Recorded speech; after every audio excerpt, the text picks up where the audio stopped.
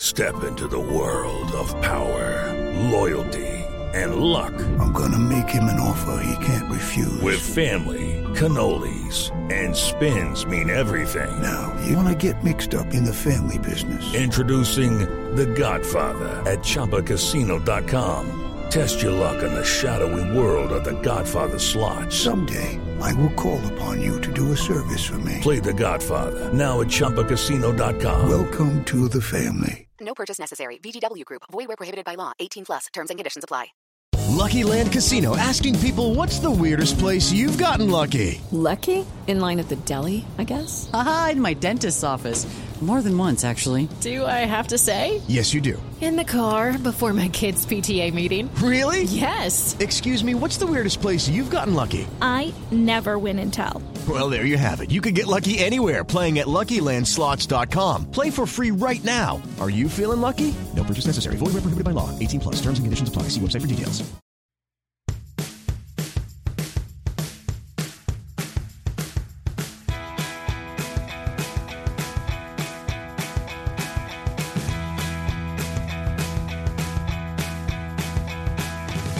Welcome back to more coverage of the Amazing Race Australia.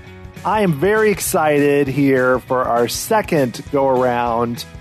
It hasn't been that many weeks, but many, many episodes have passed. I am, of course, Dan Heaton. Unfortunately, Jessica Leese is unable to join us. She is busy right now learning more Australian phrases, but I have someone here to help go over episodes 7 through 17 of The Amazing Race Australia. She is a member of the class of 2020 for Rob as a Podcast. She has been doing recaps of Bridgerton for post-show recaps. She also was a guest on the Tar Pit for season 32 of The Amazing Race, week 6. And of course was here for our first check-in about The Amazing Race Australia, Sarah Carradine. Sarah, welcome back. Thank you, Dan. First, I'd like to acknowledge that I'm podcasting from the lands of the Gadigal people of the Eora Nation. They're the custodians of this land which was never ceded. I pay my respects to the elders, past, present, and emerging. This always was and always will be Aboriginal land. And now we must talk about The Amazing Race Australia. 7 Let's to transition 17. strangely here. Oh, there's no transition there. Although, of course, we do note, as we noted last time, and for those of you who are just listening to us and aren't watching the show, we hope we can cover it for you. There is always an acknowledgement of the land of that episode, the land that it'll be filmed on, and I like that. Yeah, me too. And I know we got into a little more in the previous podcast, but I still think it's worth noting because, with this season of Amazing Race Australia all taking place in Australia, and now in this stretch of episodes, we moved to multiple different parts with the Northern Territory and not just in Queensland. So it's been really good to see us go beyond that. So I'm curious, just to kind of set the stage here, when we spoke the last time, we, of course, had 14 teams that had been narrowed down a bit. We were down to 10 teams when we started. We have had 5 eliminations during these 11 episodes, which, again, it's kind of like, okay, that's not that much. But then we had 2 additional teams join. But before I even get to all of that, Sarah, I'm curious from you, now that we've seen a lot more of the show, a good portion of it, we're down to our final 6.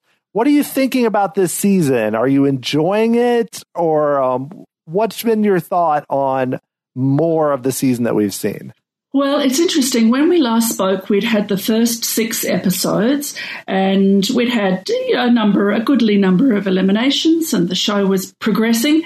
All of that was in Queensland, but they managed to film in various different locales and give us quite a range of activities, from the rather daggy, as we would say, to almost Survivor-like. And I was finding it exciting, is that the word? Enthralling, put it that way. The last 11 have been curious. I've gone through enraged. I've gone through, I won't say bored, but I found some things tedious. And then bursts of excitement. I particularly liked following a couple of the teams in particular, and we can get into that as we go. But it's been a much more of a roller coaster of emotions watching the last 11 than the sort of steady pleasure of the first 6. How about you, Dan? How have you found it? It's pretty similar. It's one of those things where I think we get so many episodes in a short amount of time that, like you said, there'll be an episode where I'm just laughing and I'm enjoying it. It's fun. And then there's episodes that you're kind of like, oh, this is not as good. And I mean, part of it too is probably as we've narrowed down the number of teams, we have lost some beloved teams, including our favorite team, Sifa and Jess, who went out in the first episode of the stretch after we raved about them last time. But I do think that makes a difference where I do still like some of these teams quite a lot. But also, too, just with this volume of episodes, I think it gets a little more challenging to always be different, because some of the legs have had really interesting, cool, different types of episodes. But others, I mean, when you get to a point where you're on your like 5th eating challenge, people are puking and such, and you're like, does it lose a little of the impact after a while? And I'm just using that as an example where I'm still enjoying it overall. I think part of it too is still kind of spending a lot of time at home, getting the high volume of episodes and all this kind of crazy stuff. And it's kind of weird. It kind of fits for me with early 2021, but just judging beyond just the fun, I've been watching with my daughters and they love how weird this season is in general, just because they're used to kind of US Amazing Race, which is a little more, you have a detour and a roadblock and a task, and then the teams you kind of can read it. This show is so different, but so I'm enjoying it. But obviously there are things, and I want to say it up front too, because I do think we're going to get into some things that we don't like as much. But so I want to say overall, we're going to be critical at times of this, but overall, I'm still enjoying the experience of watching it, especially because there's just so much of it. It's just, there's so much. It's an hour and 10 minutes some days and 50 minutes. There's so much, Sarah. I couldn't agree more. And I think it is great to set that in the beginning. Listeners, we are loving it and really enjoying it. And we've been really looking forward to talking about it. But having said that, both we and some questions that have come in do have some criticism of the race, and I do hope we're going to get into that. Losing Sifa and Jess in the first of this group of episodes was a huge blow. Jessica in particular was such a great narrator of the race. We sort of saw it through their eyes. We followed them very closely. So that was a bit of a shock. Sifa is a great follow on Twitter. He's sort of live tweeting the episode. So that's been enjoyable, but I kind of wish they'd still been in the race. Having said that, there are a couple of the other teams that I'm really happy to be following. Yeah, me too. And you know what I find really interesting? I think this is a good way to kind of lead into the stowaways, which is the addition of, like I mentioned a minute ago, we have lost some teams, but we added MJ and Chelsea in episode 7 and then Stan and Wayne in episode 10. And I mentioned that because personally, I am such a fan of MJ and Chelsea. They're like basically my favorite team now. Yes. And so I feel a little conflicted because I want to criticize the stowaways, but then I'm like, but they're so great. And I also find Stan and Wayne very endearing too. So it's very weird to like these teams that got added late. I was very ready to resent, dislike, and long for the elimination of the stowaways. And I have to say, MJ and Chelsea are so good. I think that there's been a disservice. They should have been there from the beginning. They're one of the best teams on, I'm going to go right out on a limb. They're one of the best and most interesting teams on any Amazing Race I've ever seen. It's a female-female team that is strong, funny. Their relationship is endearing, and they've got the brains and the fitness. Unlike Holly saying that Delors was the fittest person in the race, he's not even the fittest man in the race, but it's certainly the fittest in the race would be MJ and Chelsea. They are professional football players.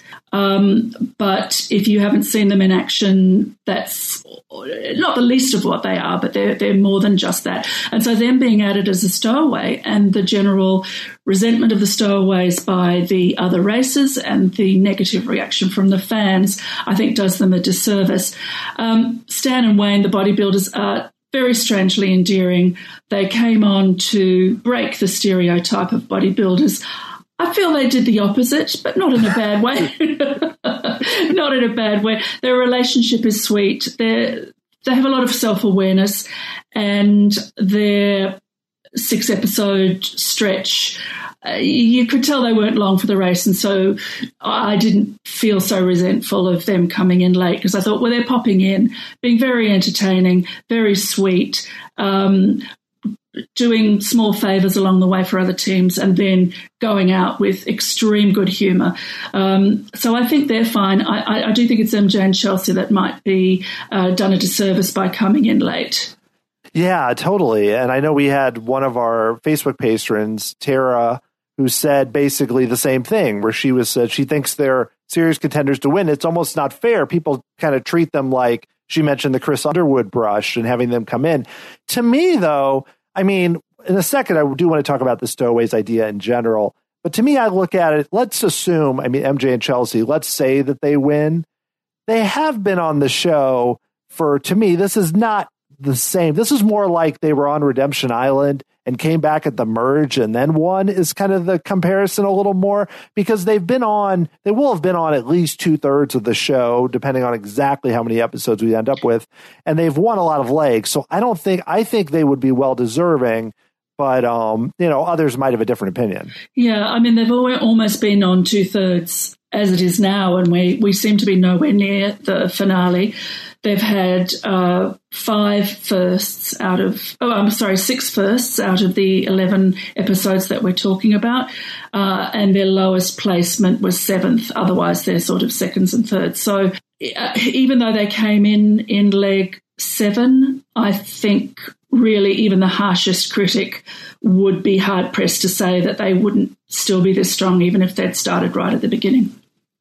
Oh, I agree. I don't think it had to do with their freshness or anything on the show, because, one thing I felt like by that point, most of the teams didn't seem like they were as fatigued. And I know, I don't know. I think it would, part of me is like, oh, it would just kind of, people would then use this as kind of just to complain about that side of it. But another part of me is like, yeah, but I really wouldn't mind them winning at all. So what do you think about this idea in general, though, the Stowaways? Because to me, I have mixed feelings. If I didn't like the teams, I would dislike it much more. Yes. I mean, I think that the selection of both these teams, MJ and Chelsea and Stan and Wayne, the bodybuilders, mitigates, your resentment of the Stowaways, because they have been really good value in the race, both, their personalities and their strengths and so on. I think Stowaways, I was reading an interview with one of the executive producers who said rather mysteriously, oh, well, if we did it again, would we change things? Absolutely. They're a little restricted by, well, first of all, they're restricted by COVID and having a restriction on the number of people they can have. There's also the number of episodes that were ordered by the broadcaster is really big. I mean, is it 20? Is it 24? We can't seem to get a definitive answer, but it's at least 20 and may well be 24. And she was talking about the difficulty of telling so many team stories right from the start. And I do think that's true, but I also think that contemporary audiences are really smart. And I think with the way shows are edited, we could have thought, oh, yes, well, we're focusing on these 4 teams, and then I'll learn about the other teams as we go along. So I think they slightly underestimated an audience's ability to deal with so many teams. I mean, we would have been on here saying, oh, I don't know who half the teams are. But but after the first few episodes, and certainly obviously you're going to focus on the people that are going to be eliminated and you get their story and then that's out of the way. I think we could have coped. I think the Stowaways, as a general rule, I am not fond. What about you, Dan? What do you think about it as a general twist? Yeah, to me, I feel like it's kind of a little mean. I wouldn't say mean, but it's kind of like you're playing tricks on the teams. And I actually, at least according to the edit, the teams were probably complaining more. I mean, we saw them complain a little when Stan and Wayne came in, like, get back on the train. But the teams seemed to handle it, at least on screen, better. Who knows if that's the case. But it's one of those where I feel like I'm giving it more of a pass because I like the teams. But like you said, I wouldn't like the teams any less if they were on. It's not like I would say, wow, I am so sick of Stan and Wayne getting lost and driving RVs up mountains and stuff if they weren't on in the beginning. Actually, and they probably wouldn't have made it that long if that was the case. The only other thing I could think of, too, is that, it seems weird because there are so many teams, but Amazing Race US, has really stuck by the 11 teams. They had 12 a couple times really early on, or 10 at times. And I think it has to do with money. So I wonder if the budget they had only allowed them to have 14 at most at a time. So then they essentially said, okay, we have the budget to have a camera, an audio person for each team, but we really have 16 teams we want. Why don't we come up with this cool twist? And again, this is probably fan fiction, but I'm just trying to think of maybe also if they couldn't start with 16 because just logistically with the crew they had, it wasn't possible. Yes, I think that might be a little more than fan fiction, Dan. That actually rings quite true because with each team, it's 2 more people plus their sound, plus their camera person. So you're adding sort of exponentially with each team. I wonder if there was a different way to do it. Look, it's worth trying. Every twist has to be tried for the first time. There was a time when presumably, I don't know if speed bumps have always been there, but there was a time when that was new. U-turns, intersections, T-junctions, which we'll get to. I think we should allow the producers to try new things and then tell them if we like them or not. Yes, I mean, we could workshop how else you could do it, whether you have 2 groups, whether you have 2 groups of 8 teams and then there's some kind of merge. But logistically with COVID and border closures and various things, I just think that would have been a nightmare of production. And they were perhaps anticipating resistance, and that's why the teams that were chosen to be the stowaways were those particular teams. Because imagine if a Holly and Delore had come in as a stowaway, we would have rioted. Yeah, I think too. I agree, and I do wonder too. I mean, I'm not picking on any particular team. I'm not going to name who I would swap out or whatever. But it is interesting that they took 2 teams that are that are celebrities in some sense. I mean, the Stan and Wayne are professional bodybuilders, but at least have been out in the public a bit more and are going to be more comfortable on camera. So I think it does make sense to have, and it sounded like, at least from, Catherine knowing MJ and Chelsea, that MJ and Chelsea are pretty well known. So it's one of those things where it does make sense to have, I don't even want to, it feels mean to, I wouldn't say celebrity, but teams that are a little more well known in that case. Well, I guess we should move on to some of the other items. The big one too, which I referenced at the beginning, is so we had, 11 legs and only 6 were elimination legs and 5 non-eliminations. And I feel like the sweet spot for me, and I know part of this is the amount of episodes they have, but setting that aside, I feel like the sweet spot is like 1 of every 3. When you start to get 2 in a row on The Amazing Race, to me, that's rough. So I don't know because I think that's the feedback that I've heard the most in terms of negatives seems to be about the non-elimination legs. And they have those in Australian Survivor, which I also find kind of strange, but it's just part of the production. But I don't know. What could they, because I like the salvage and sabotage overall, but then the other legs just threw me for a loop completely. I don't know. I think it's, yes, the non-eliminations, there are cries on Twitter of, is anyone ever going to be eliminated from this race? It can feel like that. I think you obviously don't want it to be so regular that teams think, oh, well, I'll be fine because I know this one's going to be a non-elimination. I think what's been curious for us watching it is sometimes it's the first class pass is given to the winner of the leg. You immediately lose all tension as a viewer as to the fate of those behind because you now know it's a non-elimination. But then there are also the non-eliminations which pass without comment. There's no speed bump. There doesn't seem to be any penalty of any kind. They'll just leave in the order that they arrived. So I think that's been curious. I feel like, all right, you don't want to do a salvage and sabotage on every non-elimination leg, but why not have a speed bump on a non-elimination leg that doesn't have a salvage and sabotage? Are we getting too complicated if we ask for that?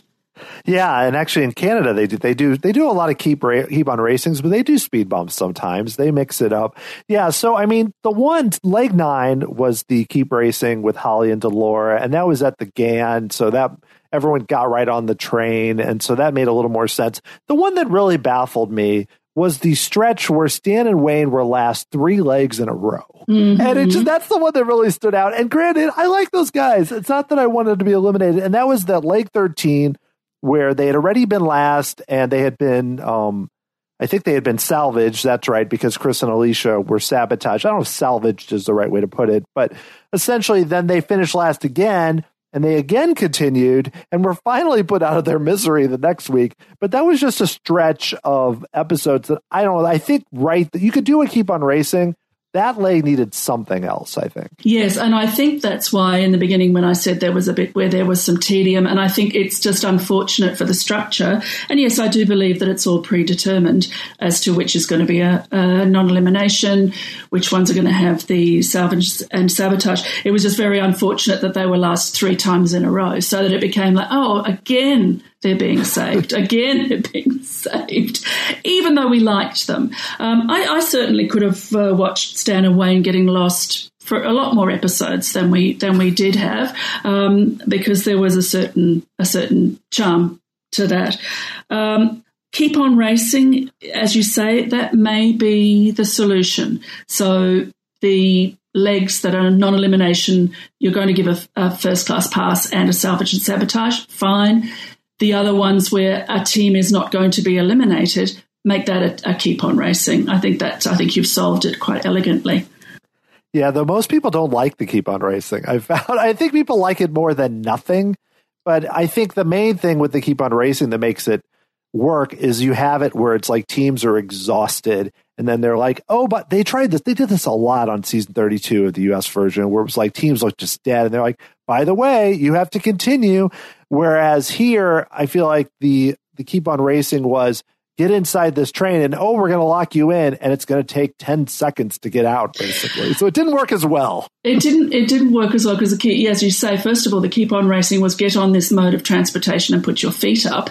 That's not really keep on racing. But the other thing is they made a big to-do about, they're going to be locked in their cabins and they won't be able to get out for dinner until they figure out this kind of escape room type deal, and then gave us absolutely no footage of any of the teams figuring out how to get out.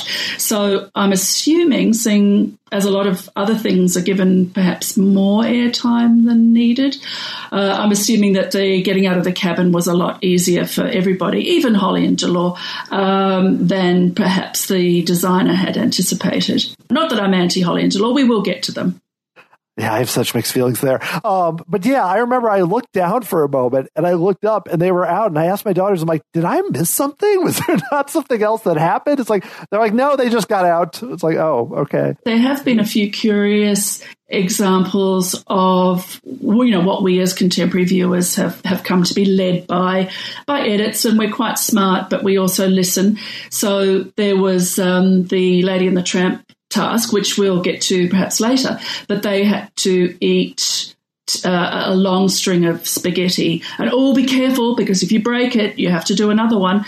And it was sort of hammered home several times, the danger of breaking one, what would happen if you broke the strand of spaghetti, how you'd have to start again, how you'd have to lose time. And then they all just did it with absolutely no problems, and I felt let down. And again, and it was the same here with these cabins. They'll have to work out.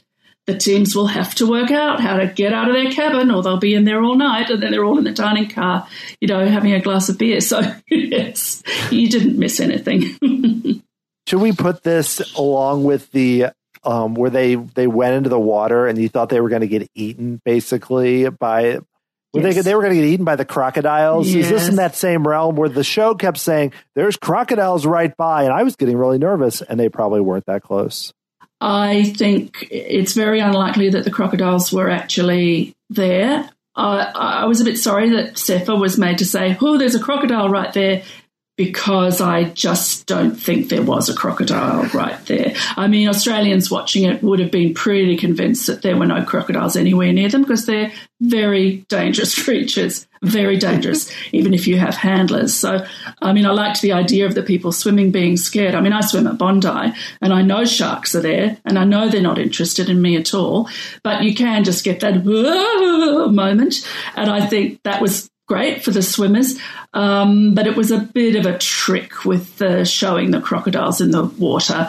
I can tell they were nowhere near those swimmers. But, you know, it's one of the things I certainly think international viewers love to think about how dangerous everything in Australia is. So it gave them, it gave them that little excitement there. Yes, there are so many deadly snakes in Australia that if you walk down the street, they're just going to bite you. I think that's how it is, right? That's exactly how it is. And we all have a pet kangaroo. Speaking of pet kangaroos, yes. Yes, that's a good transition. Well, that was very good. Let's talk about the salvage and sabotage. And we could do this in multiple ways, because we did talk last time about what we thought about overall. And I think we were generally positive as kind of a different way to do it. And I had someone who was one of our listeners actually asked us, there were multiple questions about this, but Katie McCann, a patron, asked us to rank all the salvage and sabotage assignments in terms of fairness and difficulty. So we could do this. We could just rank the 3 salvages we had this time and 3 sabotages, or we could put them all together 1 through 6. How should we do this? Let's put them all together. Okay, so what do you think is numbered the best one of the 6?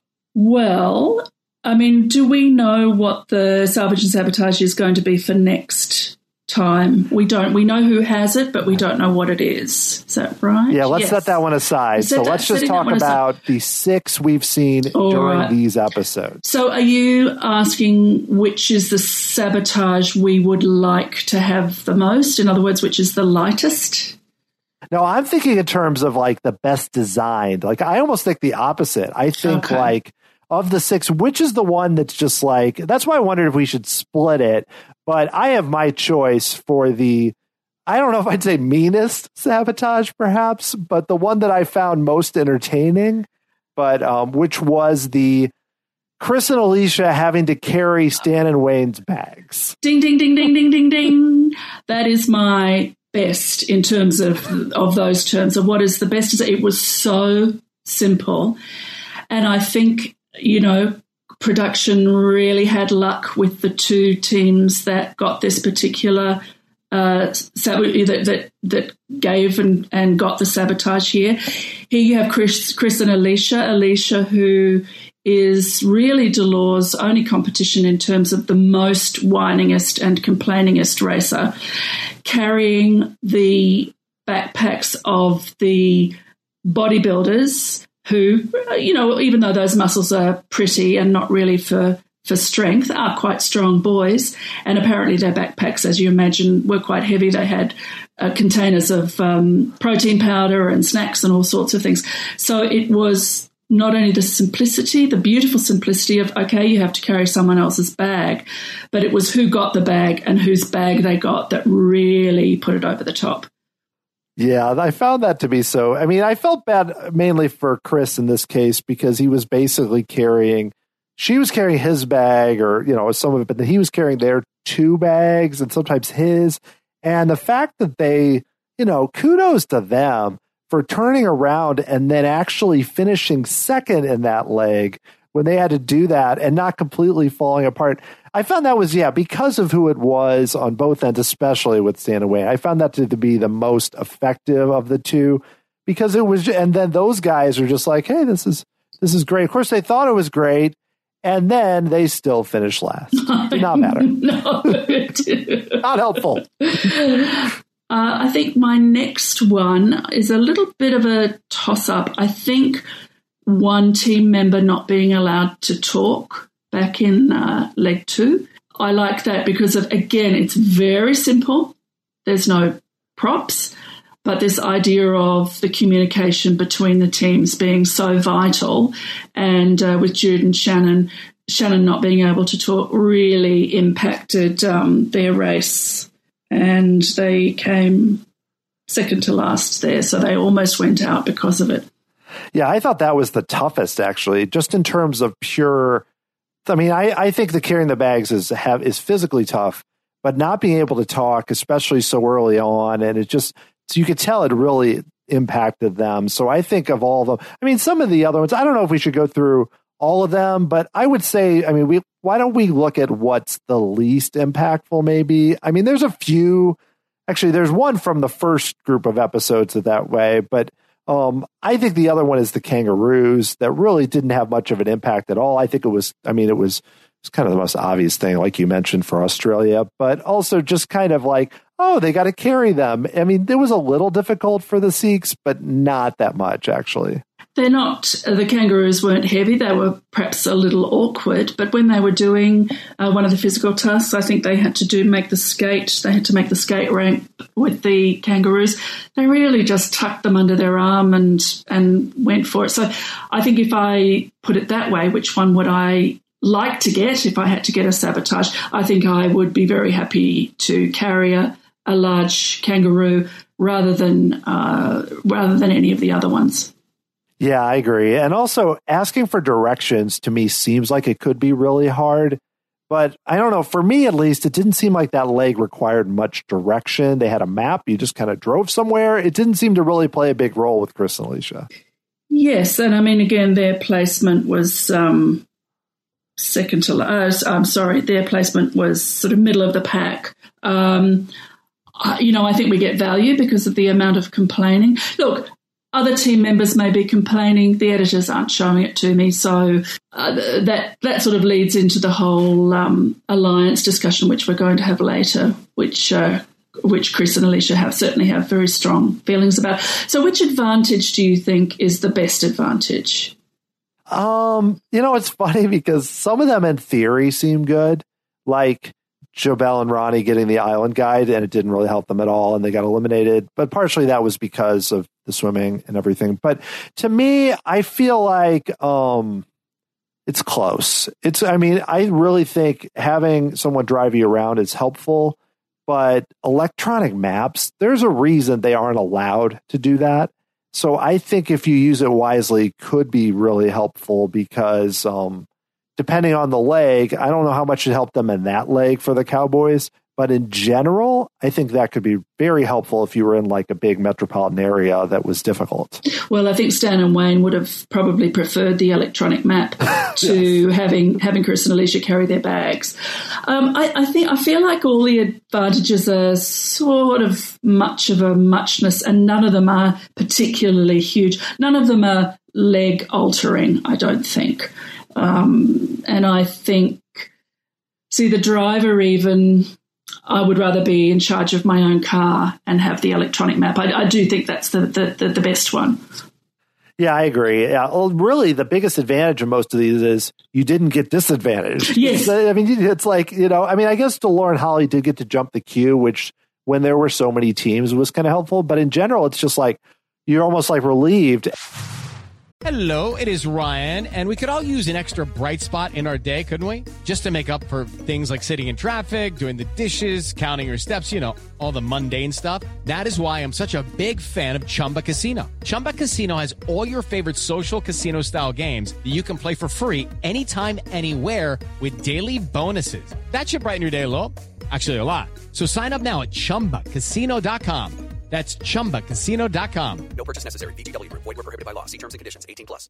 Judy was boring. Hello. Then Judy discovered ChumbaCasino.com. It's my little escape. Now Judy's the life of the party. Oh, baby, mama's bringing home the bacon. Whoa, take it easy, Judy. The Chumba life is for everybody. So go to ChumbaCasino.com and play over 100 casino-style games. Join today and play for free for your chance to redeem some serious prizes. ChumbaCasino.com. No purchase necessary. Void where prohibited by law. 18+. Terms and conditions apply. See website for details. Hello, it is Ryan, and we could all use an extra bright spot in our day, couldn't we? Just to make up for things like sitting in traffic, doing the dishes, counting your steps, all the mundane stuff. That is why I'm such a big fan of Chumba Casino. Chumba Casino has all your favorite social casino-style games that you can play for free anytime, anywhere with daily bonuses. That should brighten your day a little. Actually, a lot. So sign up now at ChumbaCasino.com. That's ChumbaCasino.com. No purchase necessary. VGW Group. Void where prohibited by law. See terms and conditions. 18+. Let's transition here into talking about teams, but also the alliance, because I think this does kind of work well with it, because Chris and Alicia have been sabotaged 3 times in a row. And granted, I think there's a combination of factors for why. You could easily just say that it's because of, and it's kind of interesting too, because all 3 times they weren't last. They were second last all 3 times. And all 3 times the people went, we like the Cowboys more, or they didn't think Stan and Wayne were that much of a threat. So part of it could be, I don't know if it's a mix, I think, of alliance and possibly just based on the edit personality. So I don't know. I mean, what is it about Chris and Alicia that people just don't want to work with them? Look, this is an interesting question. I mean, I've bagged Alicia a bit about so far in this podcast for complaining, but I'm sure others are having moments of complaint too. Just on that, it seemed that the leg winners who were allotting the salvage and the sabotage were doing, oh, well, you came second last, so you get the salvage, and you came last, so you get the sabotage. And it was the stowaways, MJ and Chelsea, who came first and made it strategic. And it's as if from that moment, the salvage and sabotage became a strategic choice rather than let's be fair choice. And as you say, Chris and Alicia have not come last, but been sabotaged each time. Is it because it's not anti-them, it's pro a kind of loose alliance that's formed? Alicia herself on this last leg said something like, oh, they're playing some kind of twisted social game, which was a rather unfortunate quote, because it's like that's actually part of the game.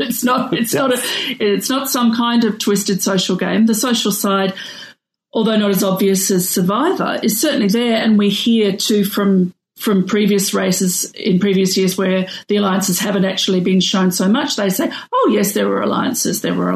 So I think perhaps she either doesn't know the game as well, or because she's outside the alliance, she complains about the alliance. So I do want to give her due. Yeah, I agree. And I give them credit in that they have been very resilient. I mean, I'm not just talking about the sabotaging. They in general have had some challenges that have not been suited to them, or a challenge that's perfect for her, and then he does it, which was very unfortunate. And I do think that they're pretty good racers overall. Like the fact that they're in the final 6, I'm not sure I would have pegged them there when the race started, especially not knowing that we would have MJ and Chelsea, and I would have thought Stan and Wayne, but that they weren't so good. But essentially, I don't know, because the alliance is called the Originals, which, what do you think of that name first? I think it's a stupid name. Yes, correct. I'm sort of a bit anti-naming alliances, but, if you're going to call yourself something, it's a really stupid name, because then you wouldn't be including MJ and Chelsea. Well, yeah, and also, too, Stan and Wayne got saved at one point. And I think the main alliance, though, from what that one episode where they really pushed it home, is the Cowboys, Sky Blue and Jake, Ashley and Amanda, and the Seeks. To my opinion, that is the 4 that are the closest together. MJ and Chelsea, I think they that's the thing. This is what gets me. I think they like MJ and Chelsea because they're like friendly people and they don't seem like they're scheming and everything. And regardless of if it's fair or not, from what we're seeing on the edit, and even what we saw in the challenge with the Cowboys, the Cowboys were not kind of irritated with them because they were in an alliance and they weren't in their alliance. And it was partially because they gave up on being vegan. I understand they did not want to eat the oysters. When I'm talking about the 100 oysters that came up, but essentially though, you could just sense that those teams, they don't really like them even before they really started. So there's got to be something there, right? It's not all editing. Yes. The Alliance, the originals, as they call themselves, it seems to be an alliance of social ease. Like, they like each other. They've helped each other. Certainly, Sky Blue, got a knife for Jessica. She's she's someone who is generous and helpful. The Sikhs, Jaskarat and Anurag, have talked about their upbringing, meaning that they help people. The bodybuilders told MJ and Chelsea where their photo was in the big stadium challenge. MJ and Chelsea returned the favour to the Cowboys to tell them where their photo was. I think there's a group of races who have a generosity of spirit, and there are some like Holly and Delore, where Delore says things like, "Oh, let's get that table so we can copy them. Oh, let's grab that ball, it's theirs." Now, that's all within the rules of the race, but it's like that idea of what is the culture of this particular race, the Amazing Race Australia, Season 5, what was the culture and the overall feel of the race? And it seems to be this kind of sporting competition, but generosity of spirit. And perhaps either Chris and Alicia haven't had a chance to be generous, or aren't seen to have that generosity by the other racers. Because the whining and complaining that she does do, she generally only does it to Chris. He is her husband. She's allowed to. He's contractually obliged to listen to her whining. So it's not as if, as far as we know, the other teams are experiencing her the way we experience her. So it may be as simple as they missed the moment to work together. I don't know. What do you think? Well, you bring up a good point, though, because I do think, like, this is not a case where you look at their relationship and be like, well, what's the deal there? They seem to have a good relationship between each other, Chris and Alicia. I mean, I look at them and I'm like, I can totally see it. They've been together for a really long time. But in terms of other teams, sometimes, I mean, this is the case in life. There's just some people that get along really well, whether you have some similarities or whether, you're really athletic, or, I mean, I don't think it's as simple as athleticism, but it's just, or you're just more laid back. And I mean, I do get the sense, especially with a team like the Cowboys, that even though they were kind of intense in the most recent episode, that in general, they're pretty chill and they laugh at themselves and they're kind of goofy and they're not really stressed out. And the Sikhs are really even keel overall. So I wonder if it's just kind of the approach to the race, where you don't have some seasons, you could have 5 or 6 or 7 teams that are all pretty tense and pretty getting upset or whatever. But I also think the reason some of these teams have done so well is because they aren't getting that frustrated. So maybe it's all connected. But I want to kind of, on a related note, we had a really good question about season 32 of The Amazing Race that Chris Dixon brought up, and asking about this alliance in comparison. Personally, the alliances stuff in season 32 drove me nuts. And I think a lot of it had to do not with the teams, though. I think the editing was obsessed. The editors were obsessed with the alliance, and that's all they showed. And here I feel like the show has done a really good job of not pushing it. But that doesn't mean it's not there. It could be almost as prominent. We just aren't seeing it. Yes, I think you're right. I don't know if it is as prominent. I think that a really good example is the 100 Oysters challenge. For those who didn't watch, the challenge was to shuck and eat 100 oysters. But the teams had to pair up. So it was an intersection. We got the wonderful line from MJ where she said she was shucking terrible at the challenge. Here we saw teams prefer to work with perhaps that group of 4 because there's as you say, it's as if those 4 teams, if you really look at them, they're competitive but relaxed. They have a sense of humour about themselves. Not so much the Cowboys in this last one. They were quite distressed to be teamed up with Chris and Alicia, not for any alliance reason, but because Chris and Alicia are vegans.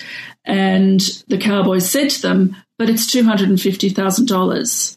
You can't eat an oyster for $250,000, where Chris and Alicia were proposing to abandon the task and take the penalty. And then Jackson just got a bug up his bottom about these oysters and that it would happen and that they would be eaten. So he says to them, all right, you shuck them, I'll eat them.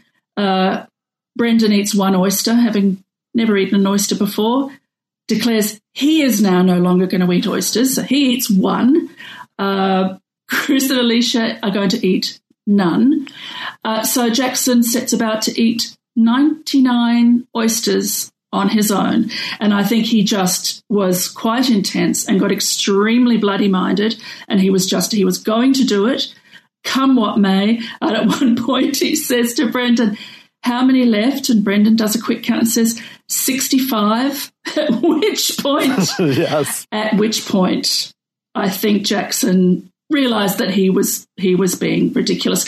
So I don't think that they didn't want to work with Chris and Alicia because of any dislike or because of the alliance. It really was because the Cowboys couldn't understand why you couldn't put aside your principles and eat oysters for $250,000. And Chris and Alicia, to my mind, quite rightly said, we can't eat oysters. We are vegans. They were last at that time. Do you think they knew? Do you think the Cowboys knew they were coming in last, the four of them? I think so. I think that I can't remember if any of the other teams were still there or not, but I think that they knew they were the last two. And in a sense, yeah. And this is a case where I'm not the strategy of you're the last two teams.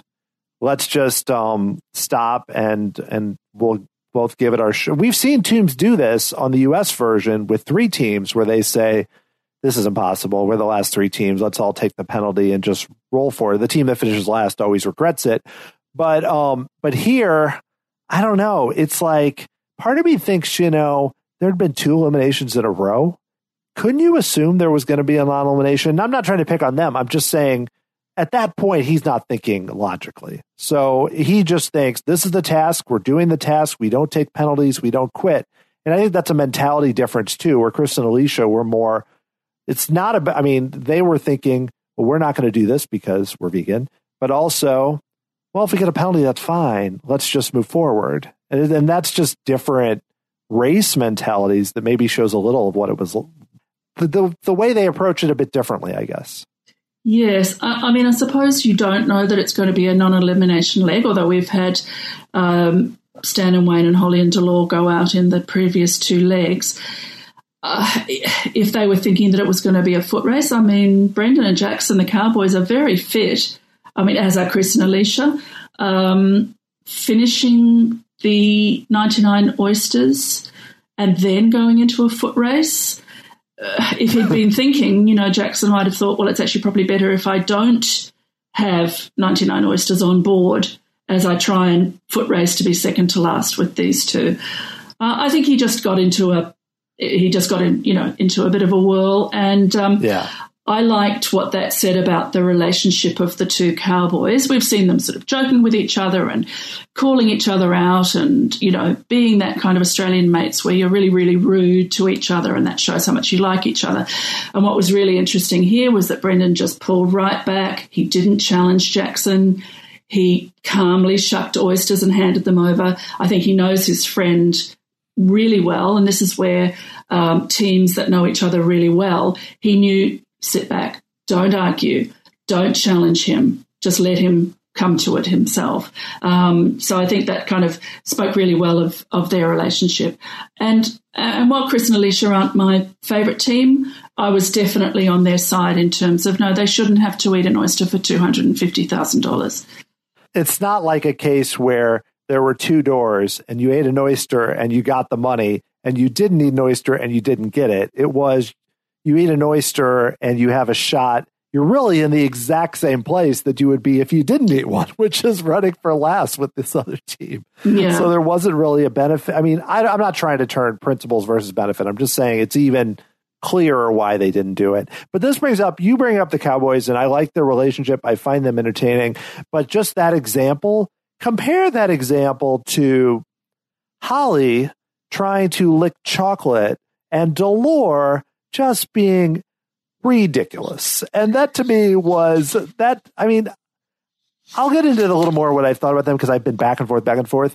But that really shows just a different type of team, Holly and Delore, who may not always be on the same page, unfortunately. Yes. Is it time to talk about them yet? I think it is. I think we should do it now. Come on, let's do it. Let's do it. Oh, dear. Okay.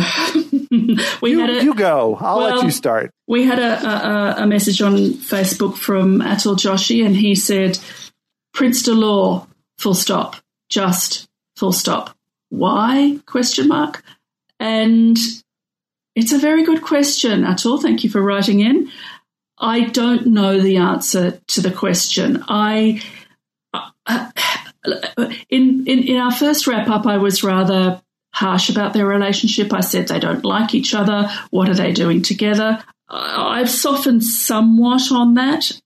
He is, I'd say, a mass of contradictions, but he's actually not. He's what we call a Suki Lala in this country.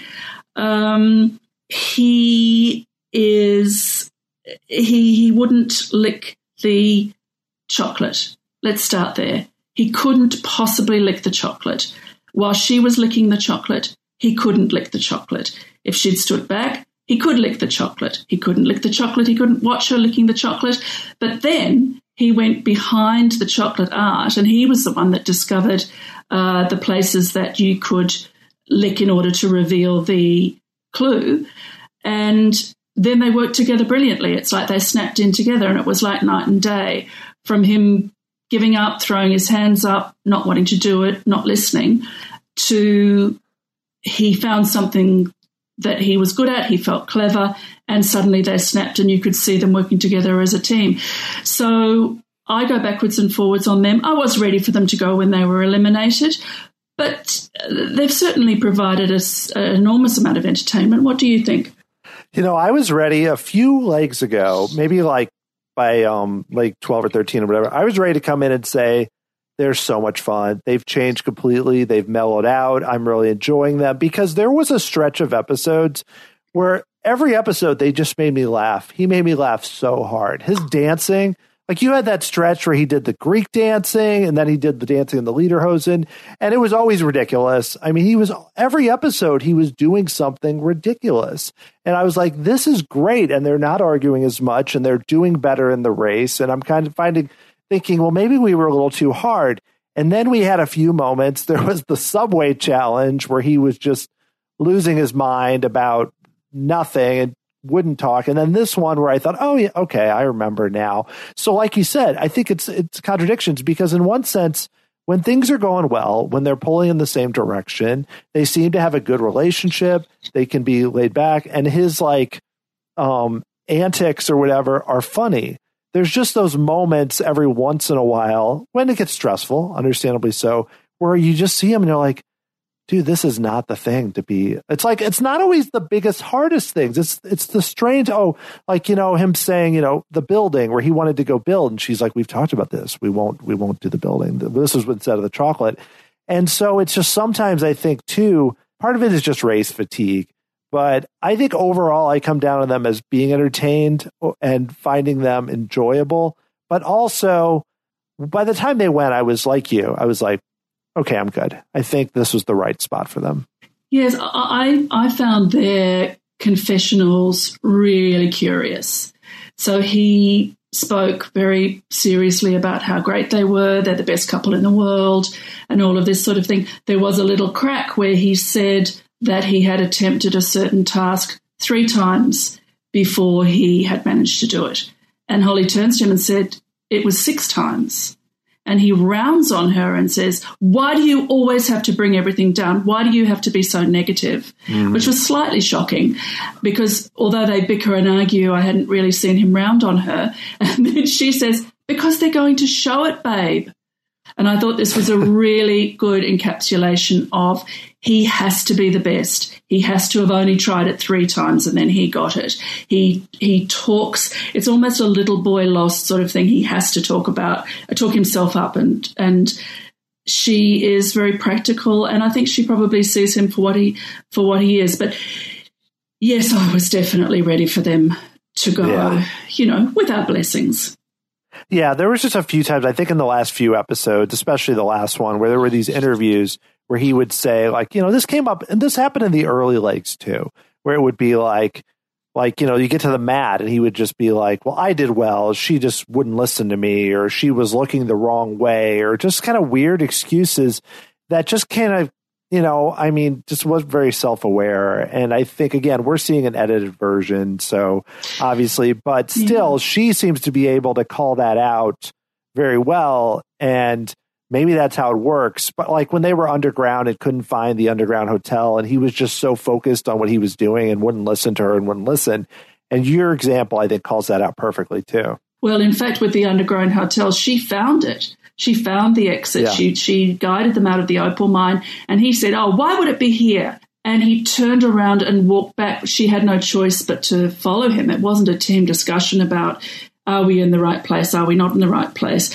So that sort of non-teamwork. I mean, he thought maybe that being a ginger ninja might be skydiving. That was sort of rather hilarious. But the constant blaming of other people. There was a moment when they were trying to build the card table, and she glanced somewhere and he knocked some cards down and he said, you looked over there. You looked over there. Yeah, that was not good. It's like, what else is going to be Holly's fault?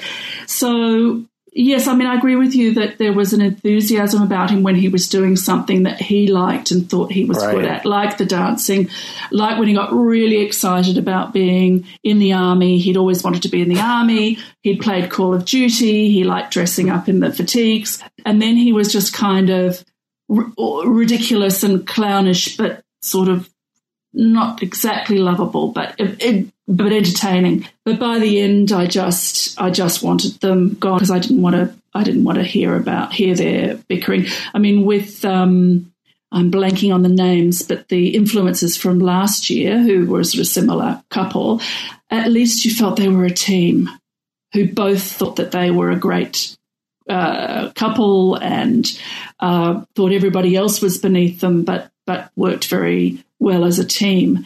And I think that's the thing that tired me the most, was that they were constantly not working as a team. Right, because we had a question from Sherry Lazarus on Twitter that said, Delora or Alicia, who's the worst contestant? And I don't really like to call it worse, but I will say the difference between the two is how they interact with their partners. Absolutely.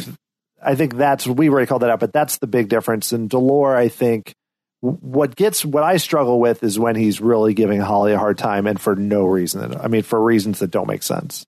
Yes, and it's more than just the little frustrations that, we see between Ashley and Amanda, and certainly Sky Blue and Jake had a bit of a ding-dong about, driving and finding the park, and finding the navigation. But this is not a constant thing. It's just they're tired and they get a little irritable, and they know each other really well. So they're going to just have a little moment where they go backwards and forwards. Totally. And so I think, too, before we should also talk about a few other teams that we really like. I want to call out Ashley and Amanda again, because we mentioned them in the first run. And the reason being that I feel like they're the strongest team in terms of overall placement. I think MJ and Chelsea are right there, but Ashley and Amanda have won 5 legs. If I look at they finished 8th in the first leg, and I'm not going to read 17 legs for all of everyone here. That would be painful, but they've never been lower than 6th, and they have a lot of third, second, third, a lot of that, 5ths, and also too have a good relationship and, really kind of go against sometimes it's a very unfair stereotype, but really are strong and also just very competent racers. And I'm rooting for MJ and Chelsea, but I'd be rooting for Ashley and Amanda if they won too. Yes, I'm very fond of Ashley and Amanda. At first I thought, they're the Gold Coast girls.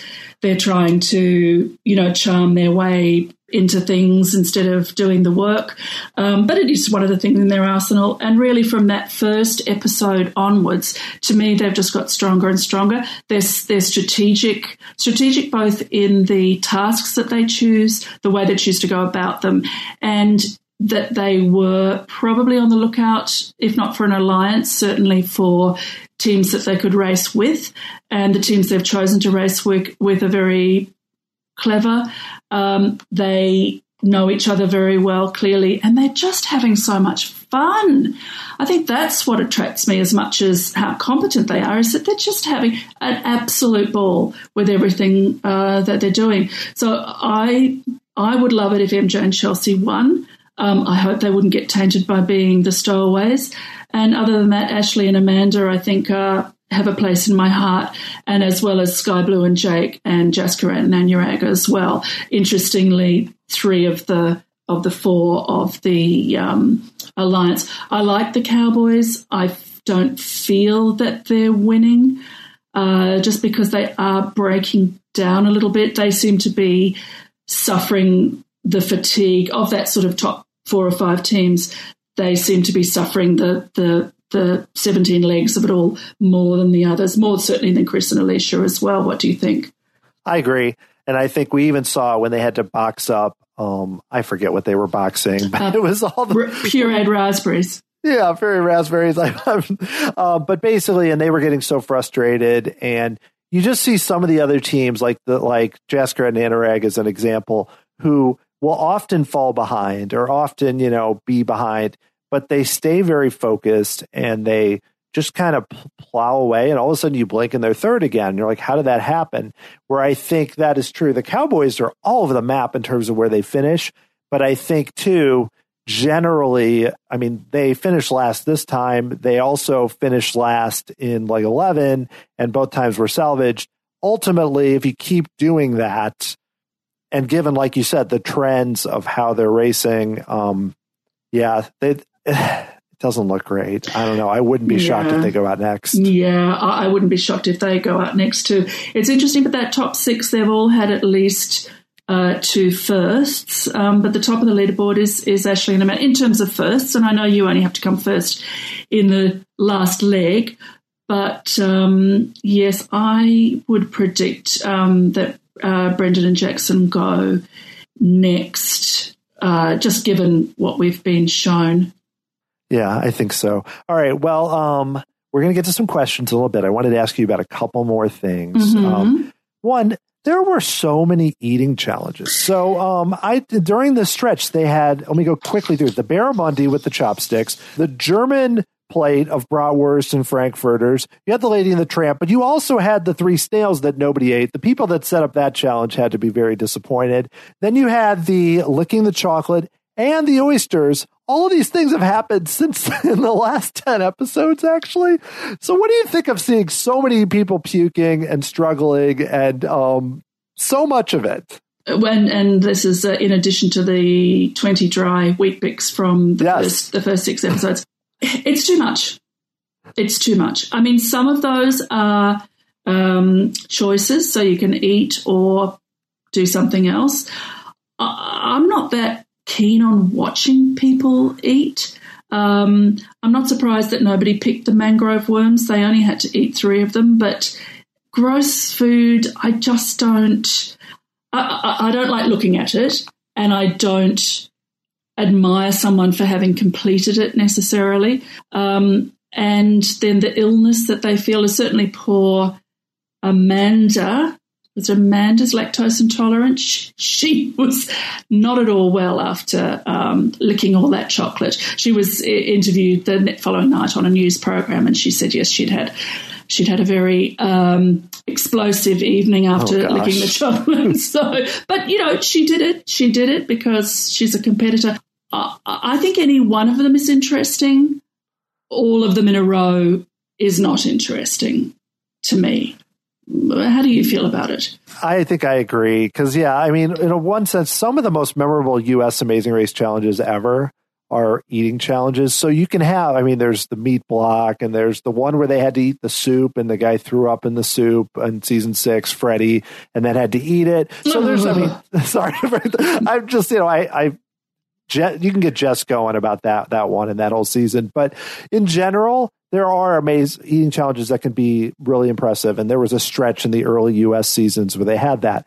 However, a lot of times it's just like sitting there watching people in pain. And I think that's interesting to change it up. It also requires different skills. that some people are very good at that. Like you saw Stan and Wayne when they had the German plate, were just like, all right, here we go. So it's like different things. It doesn't involve directions.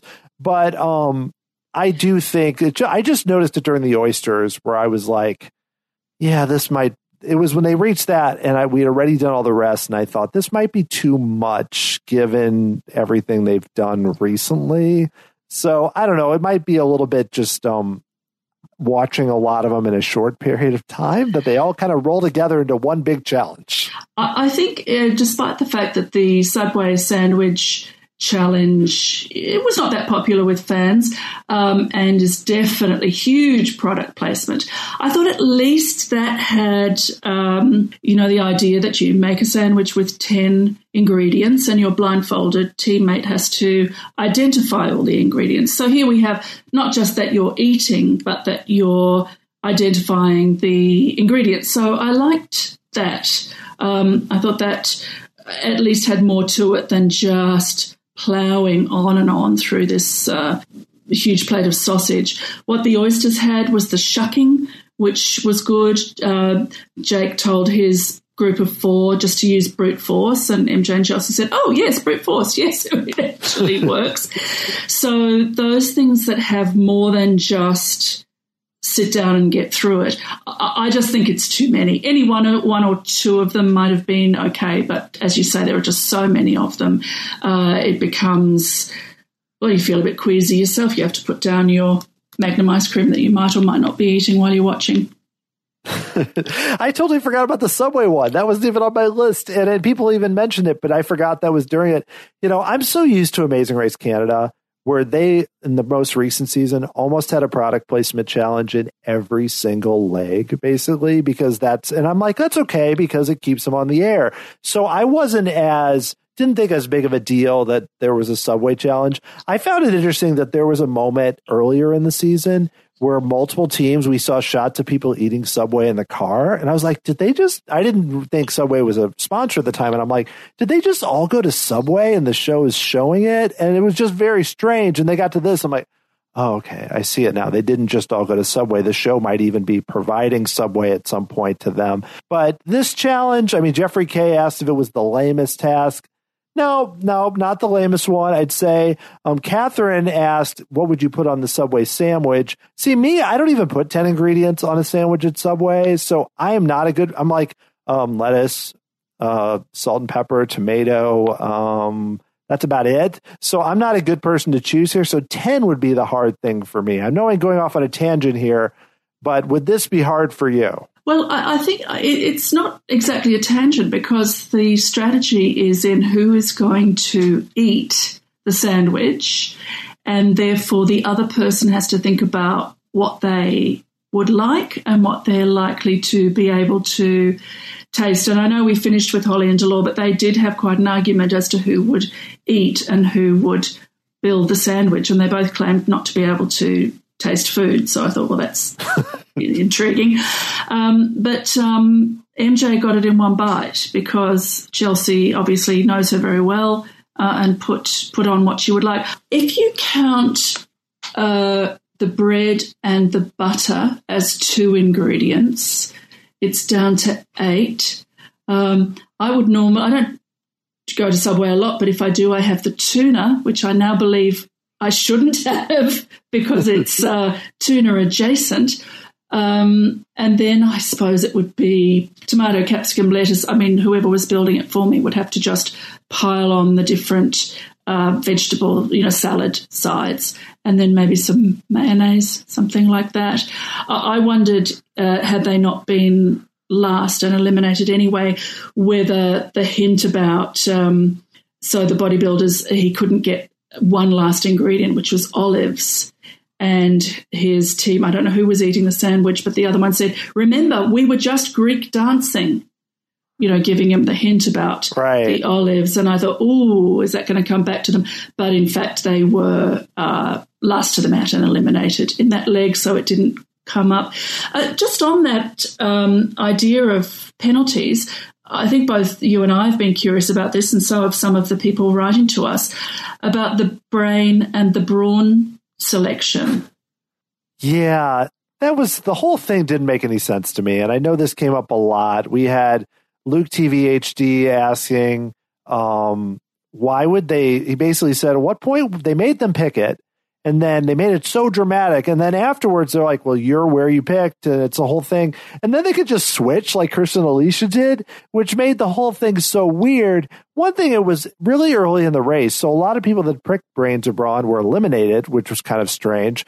But then, too, it felt like, we talk about how they're throwing a lot of darts at the board. And to me, this seems like something that in theory would be super smart. And somebody didn't do all the thinking here. I feel like there was something missing where either you can't switch or there had to be some negative here that was more than what actually it was. Yes, I agree. I mean, I think it's intriguing that they make a big thing of, as you abseil down the cliff face, halfway down, you're going to pick Brains or Braun, and you're going to make that your team task, and you don't know why, and you don't know what leg it's coming up. Then it comes up, and there's a couple of bits of drama. Alicia was sure that she put Brains, but as it turned out, she put Braun. I think she might think there's some shenanigans, but presumably she did just make a mistake there.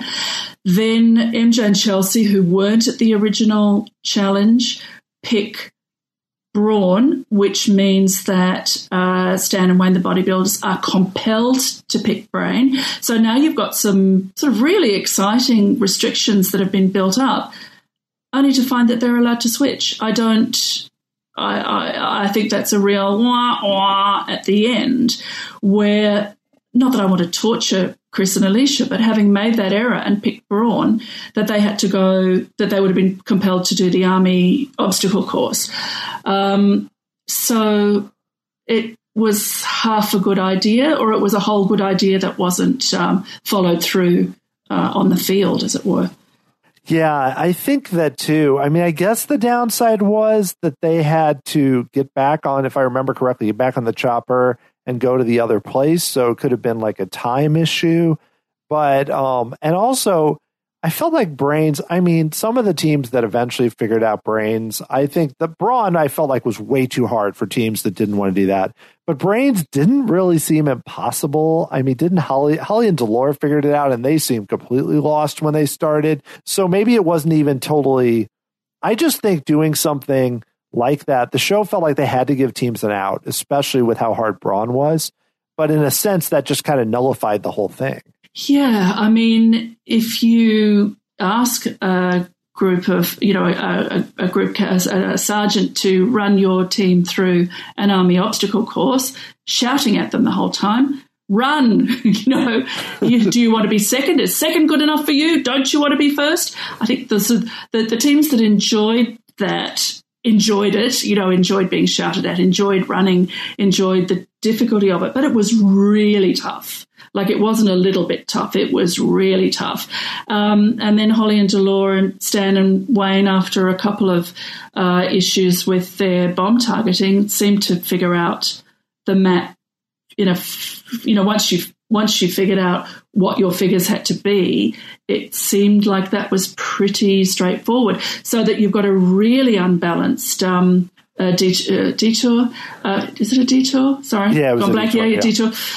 Where one side is very much weighted in terms of time. I like it. I like detours that are evenly weighted, and you pick what you think is going to be your strength. Something that you just have to get done, but it's going to take time, or something that you needs a bit more luck or a bit more, logical thinking, or whatever it might be. That I suppose what I'm saying is that they're more balanced, and this seemed very unbalanced. And interestingly, almost all the teams had picked Braun. So I just think it was a misfire, if you will pardon the pun. Yeah, that was a pretty good pun, actually, though. But I think that for the most part, I feel like they've done a pretty good job with trying to balance things well. There have been a few exceptions. We had a question about another task from Michael P. Green, where he said, they had the challenge where you had to throw the fake fish into the hoops versus doing bocce ball.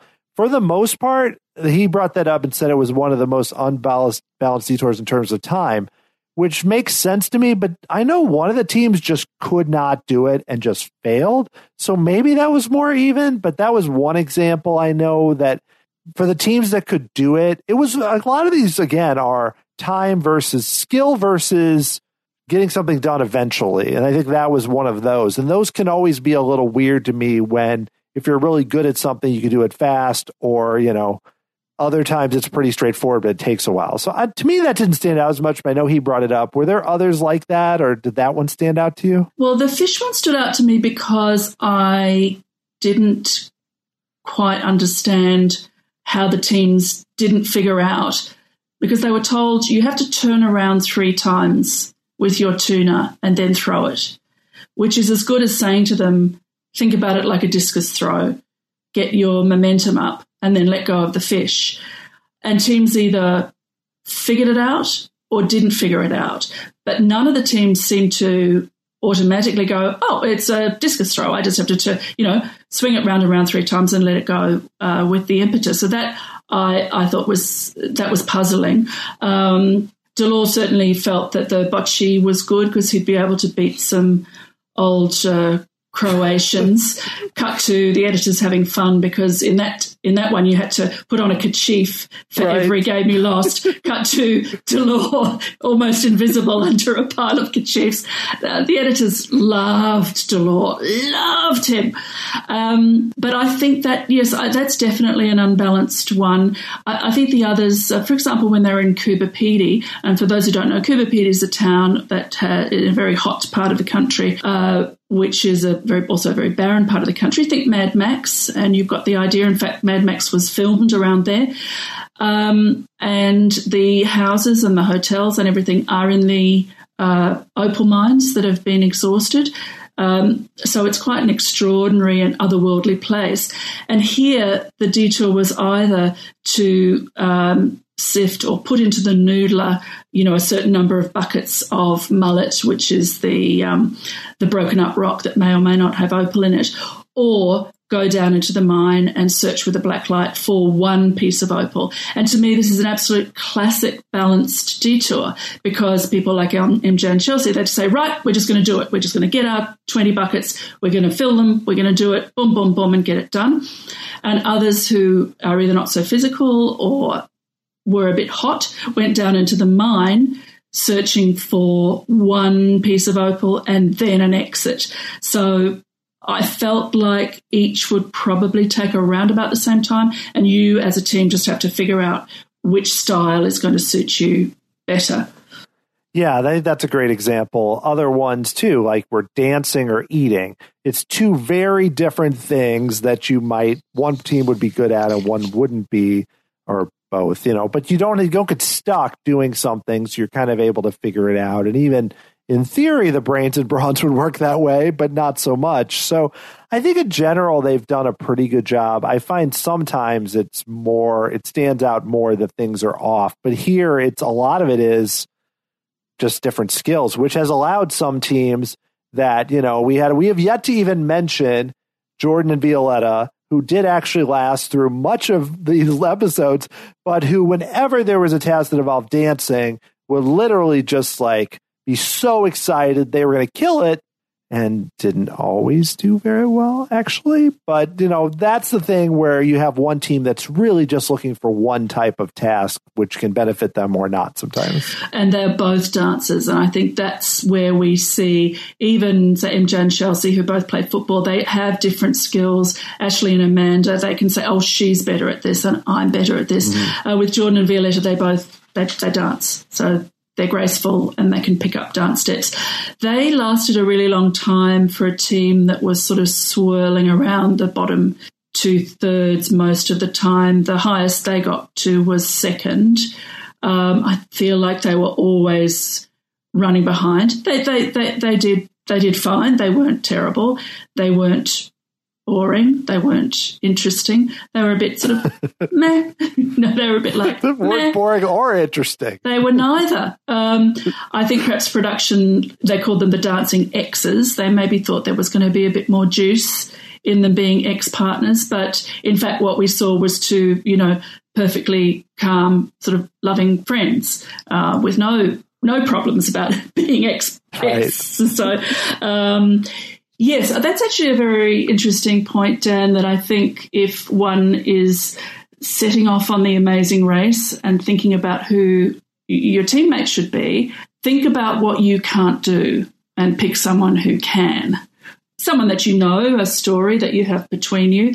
But I think both of you having this very similar skill set is going to put you in trouble when there are two tasks and neither of them suit you. That's why twins don't always do that well, because they're the same age. They, maybe they do the same occupation. No, I'm probably exaggerating this part of it. But yeah, I agree in general, because I think you do need a lot of skills. And we've seen the best teams, though, like Sky Blue and Jake. Like Jake in certain tasks, like he's really tall, and there are tasks that seem to give some people a lot of trouble, that he's just like, I'm just going to go do that, which I sometimes am surprised by.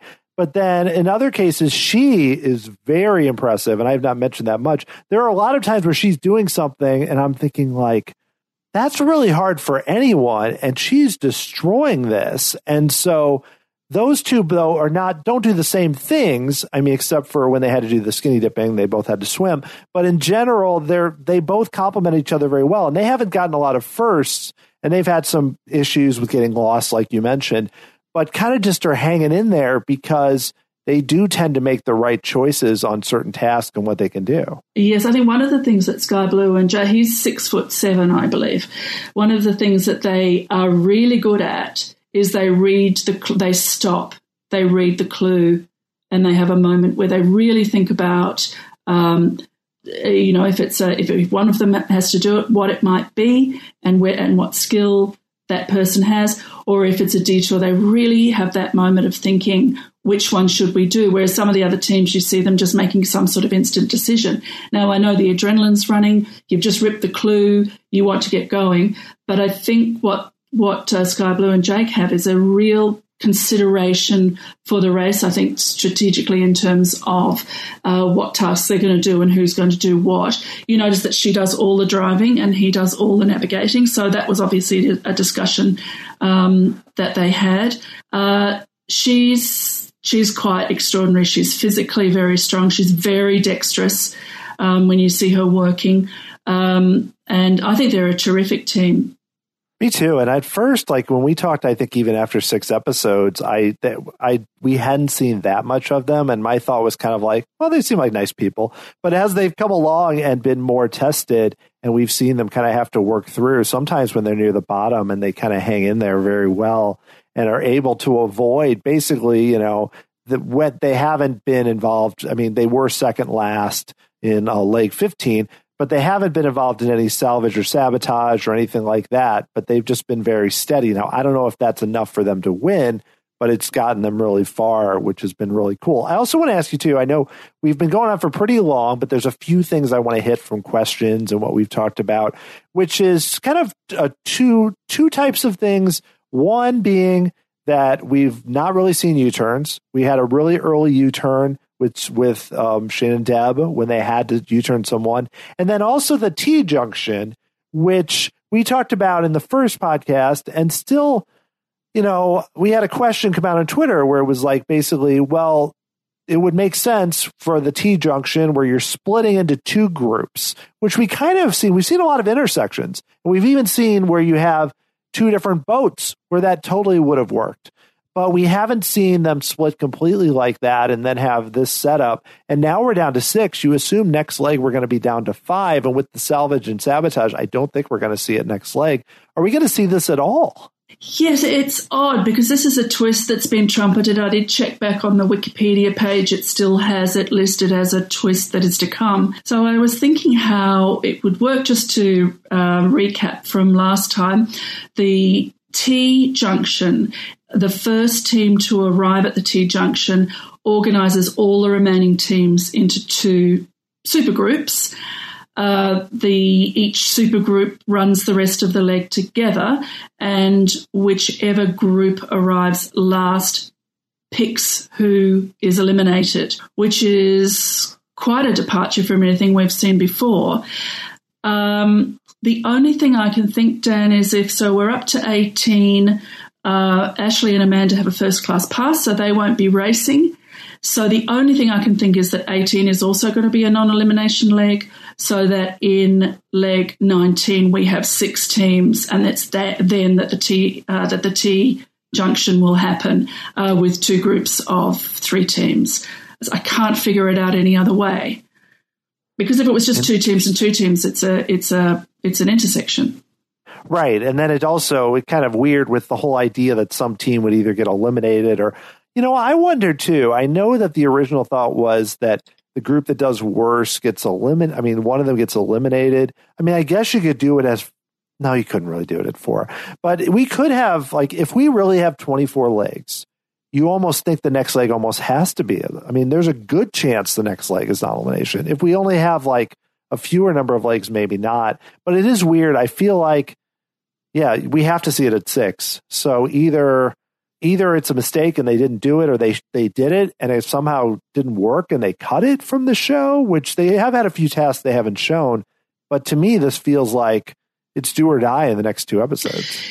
Yes, you bring up a good point. It may have already happened and we just didn't see it. I mean, we haven't talked about the balloons falling out of the sky, which was rather exciting, but the pilots were both very, very calm and gave them really good instructions. One of the racers said, it was complete chaos. But in fact, the pilots' voices had been very calm. They told them exactly what to expect. They told them the physical position to get in, and they said the basket will tip over, and indeed the basket did tip over, and it all looked, probably a bit heart-stopping if you're in it, but it looked very controlled.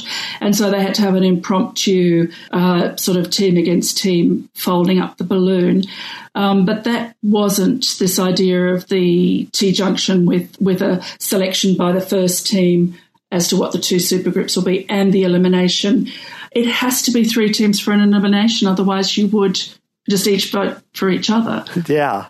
It wouldn't work. Yeah. So I think if it's 21 legs, so 18's the next leg, 5 will race, 1 will have the first class pass. If that's a non-elimination, 6 teams then in leg 19 with this T junction and 1 elimination. So then that's 5 teams for leg 20 and eliminate 1. 4 teams for 21? No, that doesn't seem right either. Well, you could do something weird like they've done a few times in the U.S. where they eliminate a team during the final leg. Yes. Yeah. So in fact, it could be 21. I can't see them pushing to 24. How do you do it? You can't bring in another team at this point. No, you wouldn't bring another team. I think we're done with that. People would lose their minds. I would think you would have to do non-elimination on the next. I'm going to look at the leg chart here. Okay, non-elimination on 18. And then on 19, you go from 6 to 5. 20, let's see here. Would 20 be like the normal second leg of the week then? Yes, it would. So 20 is the sabotage non-elimination. 21, you go to 4. 22, you go to 3. 23 is a non-elimination. No, it doesn't work. I don't know how you do it. You'd have to have 2 non-eliminations in a row again. You'd have to do it twice. And I think that's a lot of non-eliminations. I'm thinking now it's 21 legs, and leg 21 starts with 4 teams. 1 team is eliminated mid-leg, and then you have the 3 teams race to the end. Yeah, that's probably, you would think it'd be clear, but it's not that clear. But it's also because in the U.S., you would say, well, they've had 3 non-elimination legs. They always do like 12 or 13, or it's pretty standard how many they do. 11 some seasons. They'll do, it's gotten down a little bit. But Australia is totally different. So, and I don't mean that in a bad way. It's a different kind of show. I've still been enjoying it.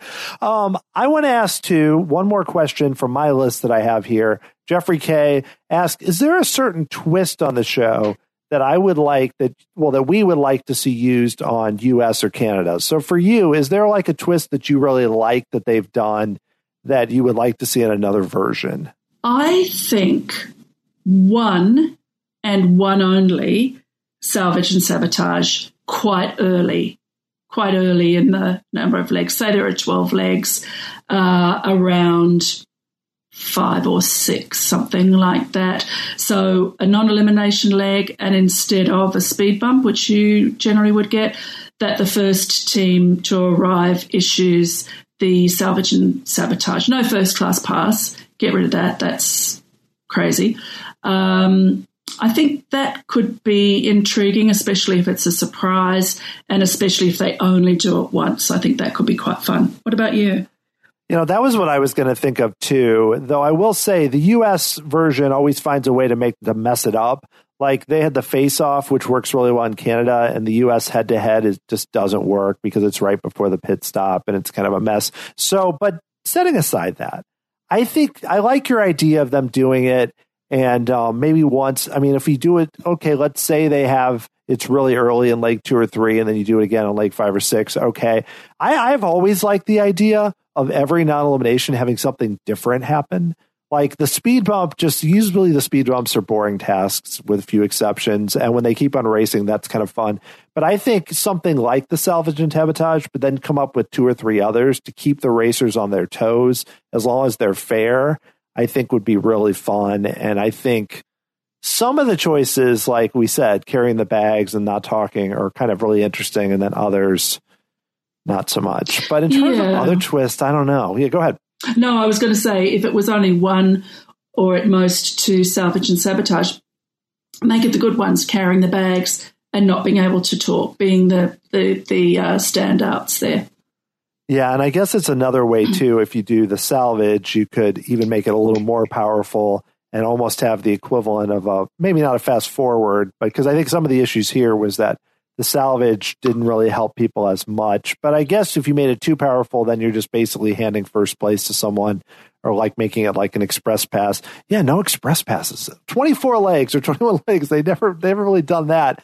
But, other twists really, to me, I mean, the biggest twists of the season are the stowaways, which I don't think I would do, and the salvage and sabotage, and having so many non-eliminations. A lot of the other things are mostly just within them having kind of weird tasks and different things like that. I mean, I guess they did do that Survivor-like challenge, which I think might have potential if done. I don't know. I didn't really like it because it led to an injury, but I do think maybe some sort of the way you design a leg and kind of have something like that, there's some potential with those.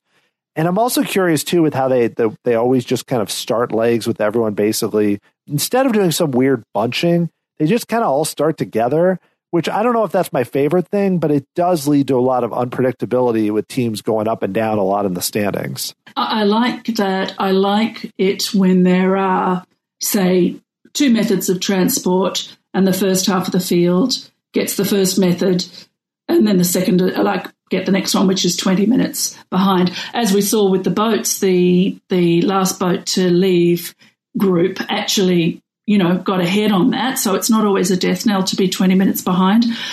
I mean, I'm not that fond of bunching, but I know that it's practical in terms of, the teams coming back to an even or almost even place.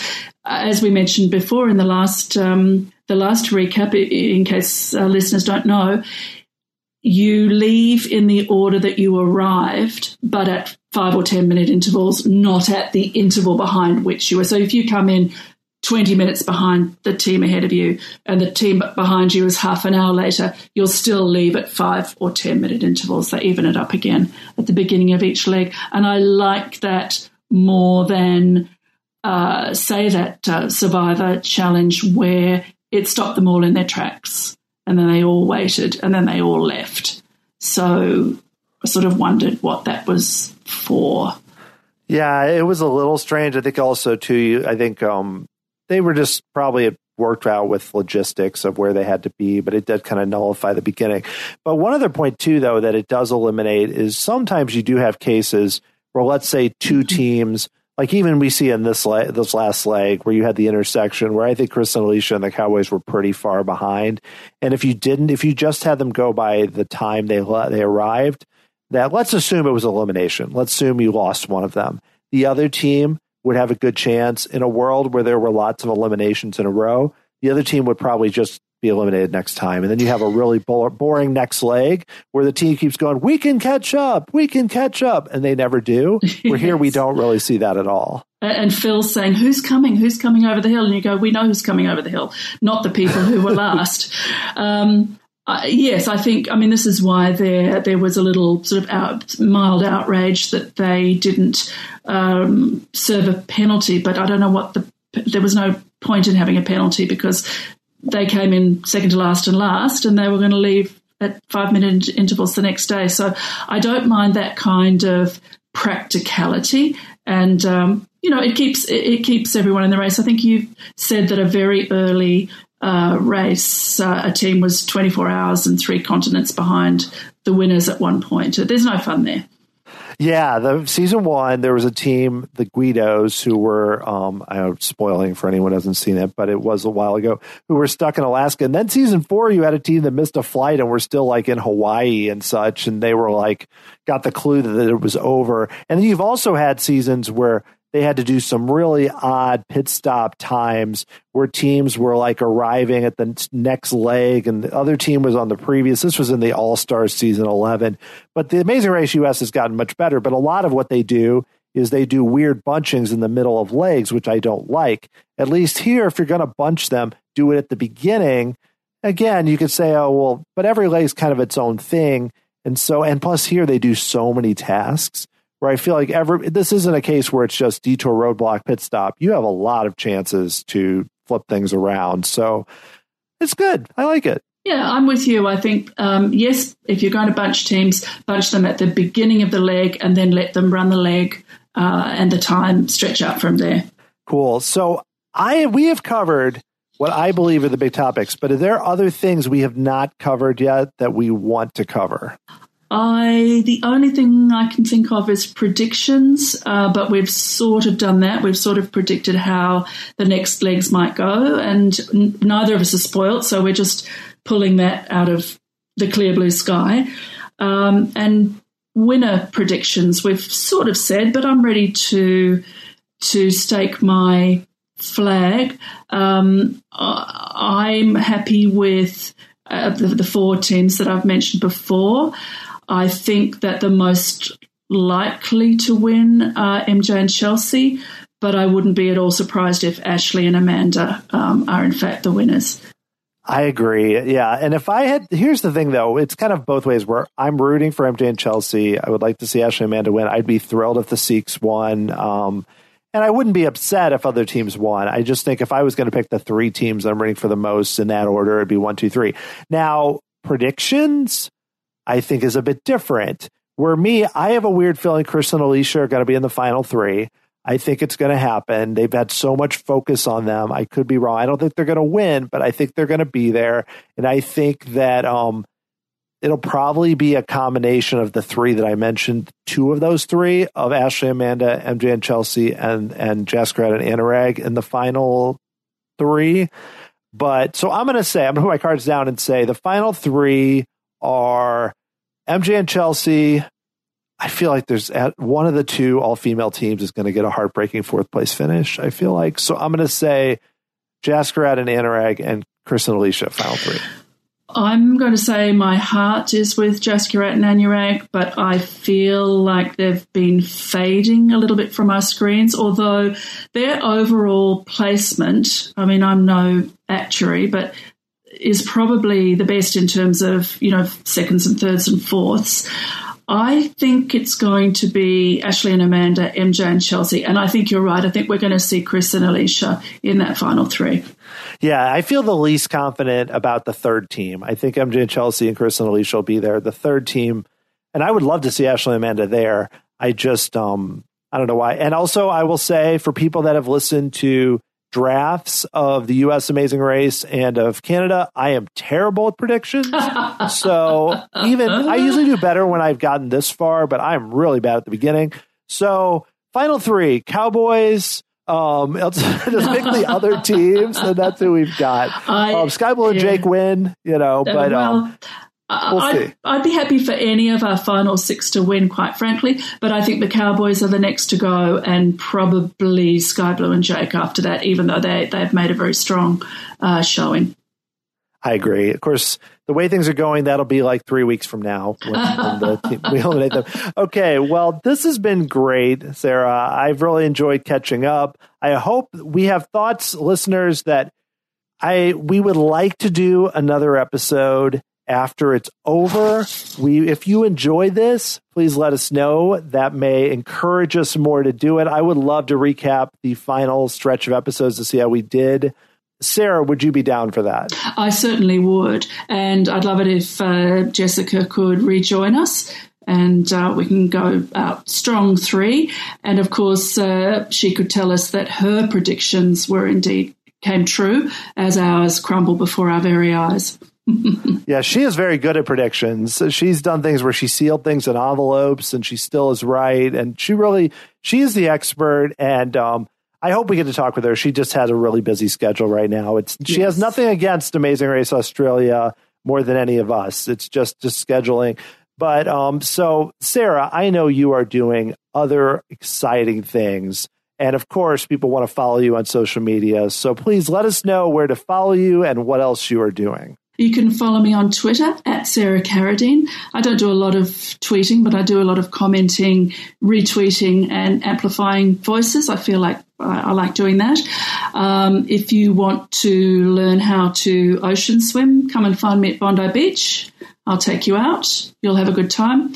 Otherwise, yes, the part 2 of the Bridgerton season 1 recap that I did with Sasha Joseph, Geneva Guadalupe, and Kirsten McInnes has dropped on post-show recaps. It's in the Patreon feed, but it's been unlocked for others, so you can hear me there as well. You can follow me at the Dan Heaton on Twitter, and I talk sometimes about Amazing Race and a variety of other things, including TV and film and everything else. I also, of course, co-host the Amazing Race Canada podcast. We did not have one last summer. I am keeping my fingers crossed. I think there's a good chance. I have not heard anything, but that they will be able to film possibly just in Canada, similar to how Australia did it. I'm going to hope for the best there for this summer. So we would be back doing that.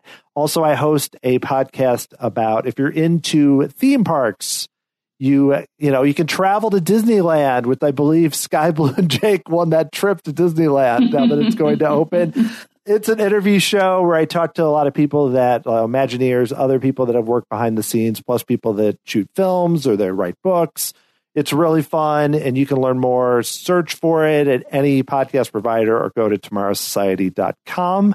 And you can hear me there every week or two talking to a variety of people, including Jessica Leese, who was on last year. So it's really fun.